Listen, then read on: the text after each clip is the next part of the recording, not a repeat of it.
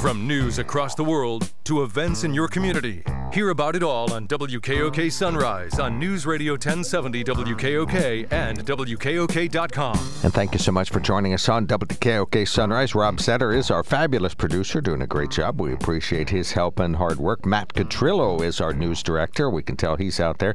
He's monitoring everything, and so far so good in the central Susquehanna Valley. On the newsline with us now is Dr. Chris Gray, the founding president of the new Erie County Community College of Pennsylvania. Good morning, Dr. Gray. Thanks for calling in today.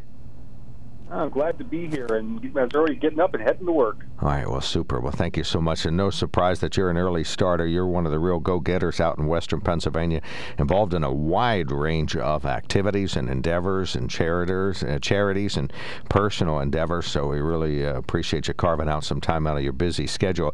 The Susquehanna Valley Community Education Project is the backdrop for our conversation, as a lot of good, forward-thinking local folks are interested in getting a community college brought up and talked about and paid for and started around here. When you were working on trying to get the Erie County Community College of Pennsylvania started, what kind of ups and downs did you encounter that maybe the local folks are already enjoying around here? Sure. So one of the big challenges about a comprehensive community college is when you live in an area that doesn't have that resource, you don't understand it. So lots of folks up here, we're in the northwest corner of the state, lots of folks assumed a community college would just be your freshman and sophomore year of the traditional college experience. And in some ways that's true, but really comprehensive community colleges do so much more. We really focus on those trades and high-end tech skills and get folks right into the workforce. And so sharing that story has been a real challenge. Even now that we're up and going and we're training folks in those areas and going to have them into the workforce here within a couple semesters, people still are a little leery because they think, well, we've already got 4 colleges. Why do we need another? And how did you overcome that? I mean, I just think that from my examination of the Erie County Community College of Pennsylvania, very, very specialized, working ultra closely with local manufacturers. But how did you overcome that? How do you pitch that? How do you pitch that vision? Well, it was really 2 parts, and there were a number of groups here that worked a long time on it. One thing that was critical to getting the support and success was getting the local business and particularly the manufacturing community on board, so they could speak directly to those legislators to let them know the need for training. If you've not been into a manufacturing plant, if you've not been even onto a farm lately, the technology has just gone through the roof in the last decade or two, and so we need folks that are highly skilled and trained. And then the second big part of that was the plea to the human psyche. So the reality is colleges are not built for everyone. They are built for the elite. They are built for the children of the elite. While we're breaking that down in America, we're not doing it fast enough. We know that college disproportionately underserve people of color, particularly they underserve people who come from lower socioeconomic classes. Community colleges are the great equalizer in that. We are literally in folks' communities. So folks can get access while they're still raising their children or caring for their parents or working a part-time job. So it really levels it out. And we've seen that come to fruition here in Erie County. About 1 in 3 of our students are students of color. That way outpaces the county demographics. We see that our average age of our student is almost 40 years old. So we're no way are we serving what the old model where you pack up your car and go away for 4 years and come back in 4 years and you're enlightened. That model works great for a small select group of the people, but for the vast majority of the rest of us, we need education that works in our lives and that gets us into high-paying jobs where we can raise our families and keep our families right here in the counties where we want to be. Is that affordability? Is that really the linchpin to this? It's one of the linchpins. The other linchpin is really access and inclusion. So, look, there are lots of schools out there who will go out and get federal and state dollars and throw them at students. But if they're not providing a well-thought-out, well-designed curriculum that's got the support, one of the real things I want to stress is lots of times folks don't know how to college. I share this story all the time. I'm a first-generation college kid. Nobody in my neighborhood. I don't think I knew anyone who had college degrees. I suppose my teachers did, but I don't know anyone that I hung out with socially had a college degree. I remember I followed a girl to college, and I have to tell the full story. She dumped me about 3 weeks in. So I go there and I get a bill, and I don't know what to do. So I grab my mom and we go to the local bank and try to get a loan to pay the bill. And the local banker laughed at me and said, "Chris, you got to go back to college and go to the financial aid office." And I was like, "Well, what's a financial aid office?" So I think the reality is so many of us don't know how to college. We don't know that office hours are not hours for the faculty member to work. It's hours for the faculty to connect with the student and help them where they are. We don't know what a FAFSA is or what a syllabus is, or we don't understand the amount of work that we're expected to do outside. In high school, pretty much most of your work happens in class or their study halls. In college, it's 1/3 of the work you're doing happens in the class. The rest you're responsible yourself. So I think we have a real obligation to help students learn how to college and help them be successful. And the proof has been in the pudding. Students who graduate from a community college and go to state universities almost always outperform students who started there. So when you look at that junior year, a transfer from a community college typically has a higher GPA than someone that started at that institution because we help them build confidence. Are community colleges some kind of secret? I mean, you keep talking about, skills gaps that exist in our area and individuals who might not think big enough to go to college or to think that a community college is affordable. Is this some kind of secret? It sure is. If you look, over half of all students who graduate college have some community college credit on the transcripts. They're a secret here in Pennsylvania. We're the 15th community college in Pennsylvania. I came out of the state of Illinois, and I believe there were 37 colleges. So literally every community had one. Same's true in California, Texas, Wisconsin, Ohio. They are robust.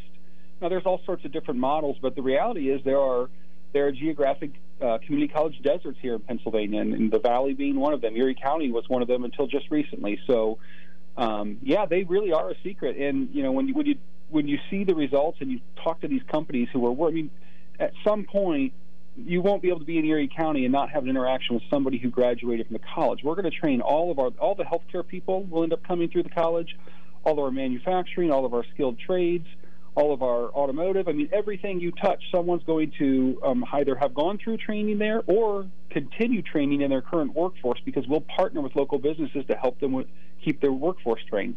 You're in your second semester. Tell us about the second semester enrollment. So we are trending upwards. We have about 300 students, which is phenomenal. To give you a comparison on that, the latest community college was about a decade ago in one of the boroughs of New York. They're sitting at about 1,000 students. I think we'll outpace that within 3 or 4 years.